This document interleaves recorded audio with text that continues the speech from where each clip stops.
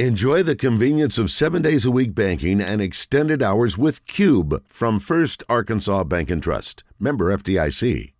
All right, let's bring Bob Holt on, please, and talk some Razorback basketball. What's up, Bob? Hey, how you guys doing? I'm getting my recycling bin out of the street so it doesn't get run over and smashed. Got to do that. That's Can't good. have that. They charge you for that. You know, you got to get that out the street, Bob. Bob, have you seen Saltburn? Have I seen what? Saltburn. It's a movie that's out now. I'll answer that for Bob. That's a no. Yeah, I'm sorry, I've not seen it. What's it about? Well, we're trying to figure out how to describe it. If you haven't seen it yet, yeah, maybe just spend some time with the cat and don't worry about the movie. All right, so let's talk about hoops here, Bob. And we were talking this morning, and we were all kind of hopeful that Devo would come on today, but hopefully we're going to get him next week. And I know he was working out with Muss this week, apparently, according to Coach. Any feel for what kind of role he'll play this weekend?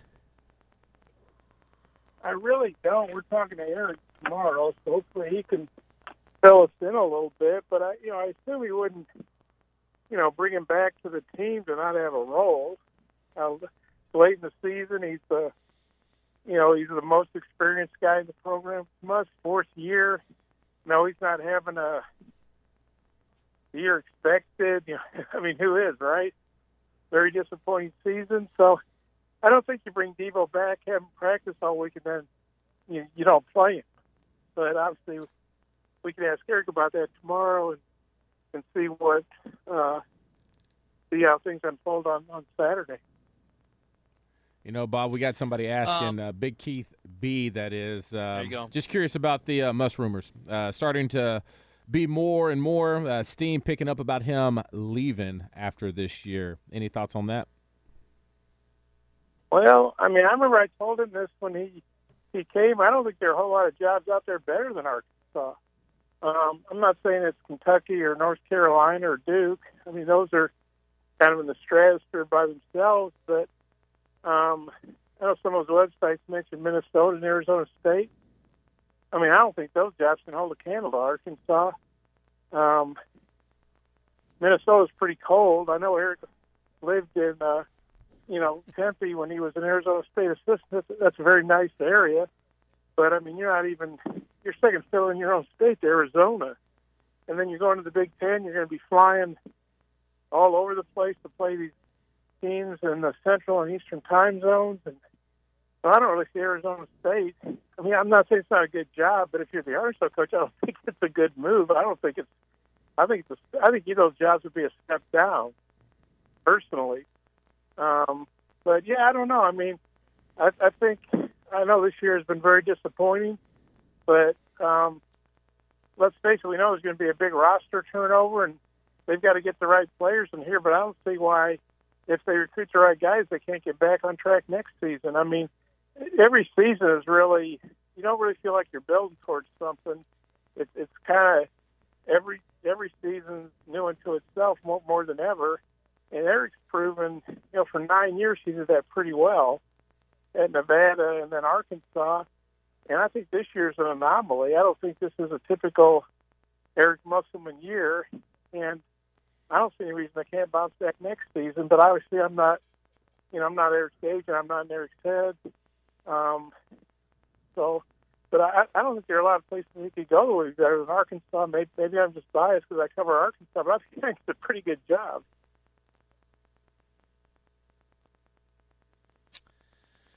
Well, I'm curious to see what his role will be. And again, Bob, we've talked about this a lot this year especially. I think it's really been sort of there's been a lot more light sort of shed on it because it's been even more significant than in past years. But when you play for Coach Musselman, you've got to be prepared to play 25 minutes one night and you may play 2 the next. It is really a hard thing to follow, and I won't say it's he's the only guy that does it, but I would say that it's pretty extreme comparatively. I mean, there's certainly more consistent minutes on most rosters.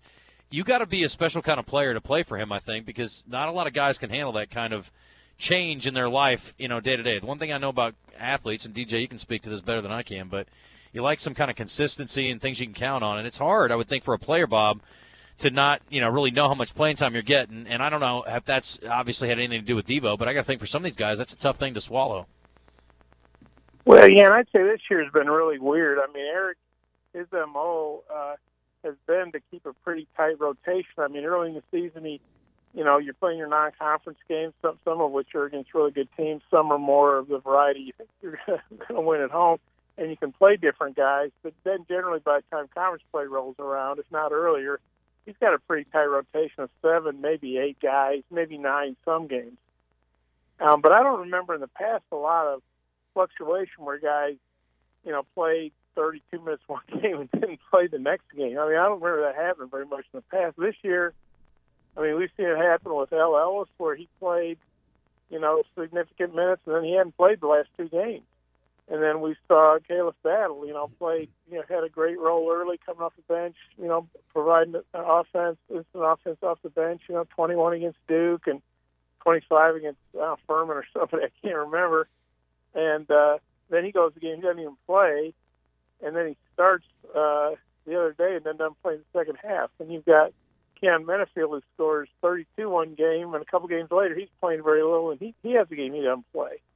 And so I don't think that's been a pattern in the past. I think this year it's a byproduct of Eric just trying to push every possible button and trying to get the results he's looking for. And I mean, 13. I mean, this is unbelievable. I mean, 13 guys have started at least one game.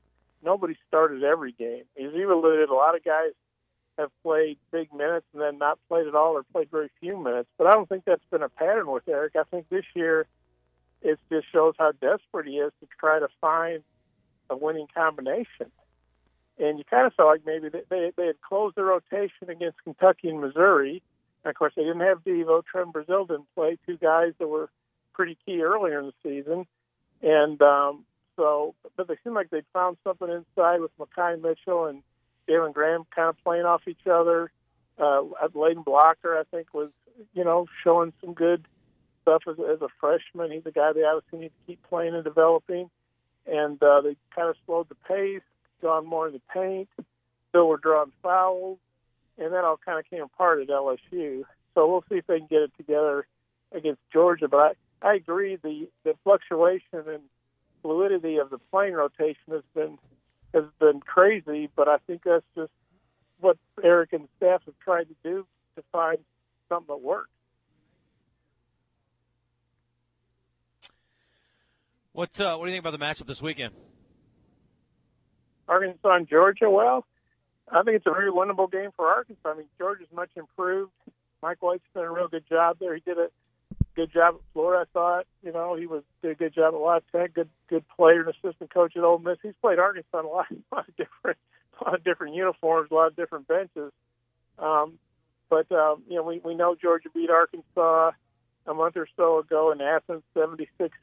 That was a game Arkansas had a shot to win. They fell behind. They got within 3, but couldn't close the gap all the way. But Eric alluded to this, and and he was by no means saying this is why Arkansas lost LSU, because that was a pretty good beatdown. But last week, LSU had an entire week to get ready. They had the bye week. And Arkansas had to play a late game at Missouri and then an early game at LSU. And I don't think the SEC, when they put that schedule together, didn't do Arkansas any favors.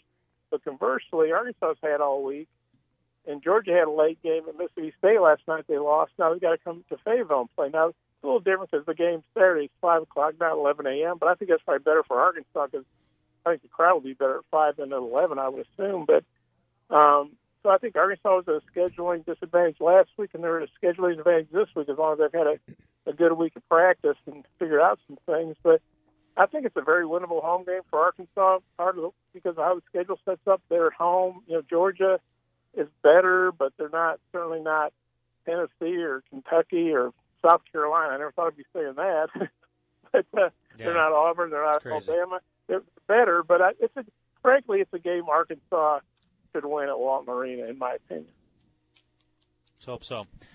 Sorry about your Tigers, Bob. Missouri is, they're just terrible, frankly. You talking about Missouri Tigers? Yeah, that's right, buddy. Detroit Tigers? Which Tigers are we talking about? Both. Same difference. You know what? Okay. Here's the better days ahead, Bob. Go Chiefs. Well, I'm a Packers guy. This Super Bowl Sunday should be a rematch of Super Bowl I. The Packers should have won the NFC. We gave the game to the 49ers. We would have beaten the Lions. I have no doubt. We'd already done that on Thanksgiving Day. And the fact the Packers are not in Las Vegas getting ready to play the Chiefs is a travesty. And it makes me almost physically ill to think about it. It was there, and we couldn't close the deal like we should have.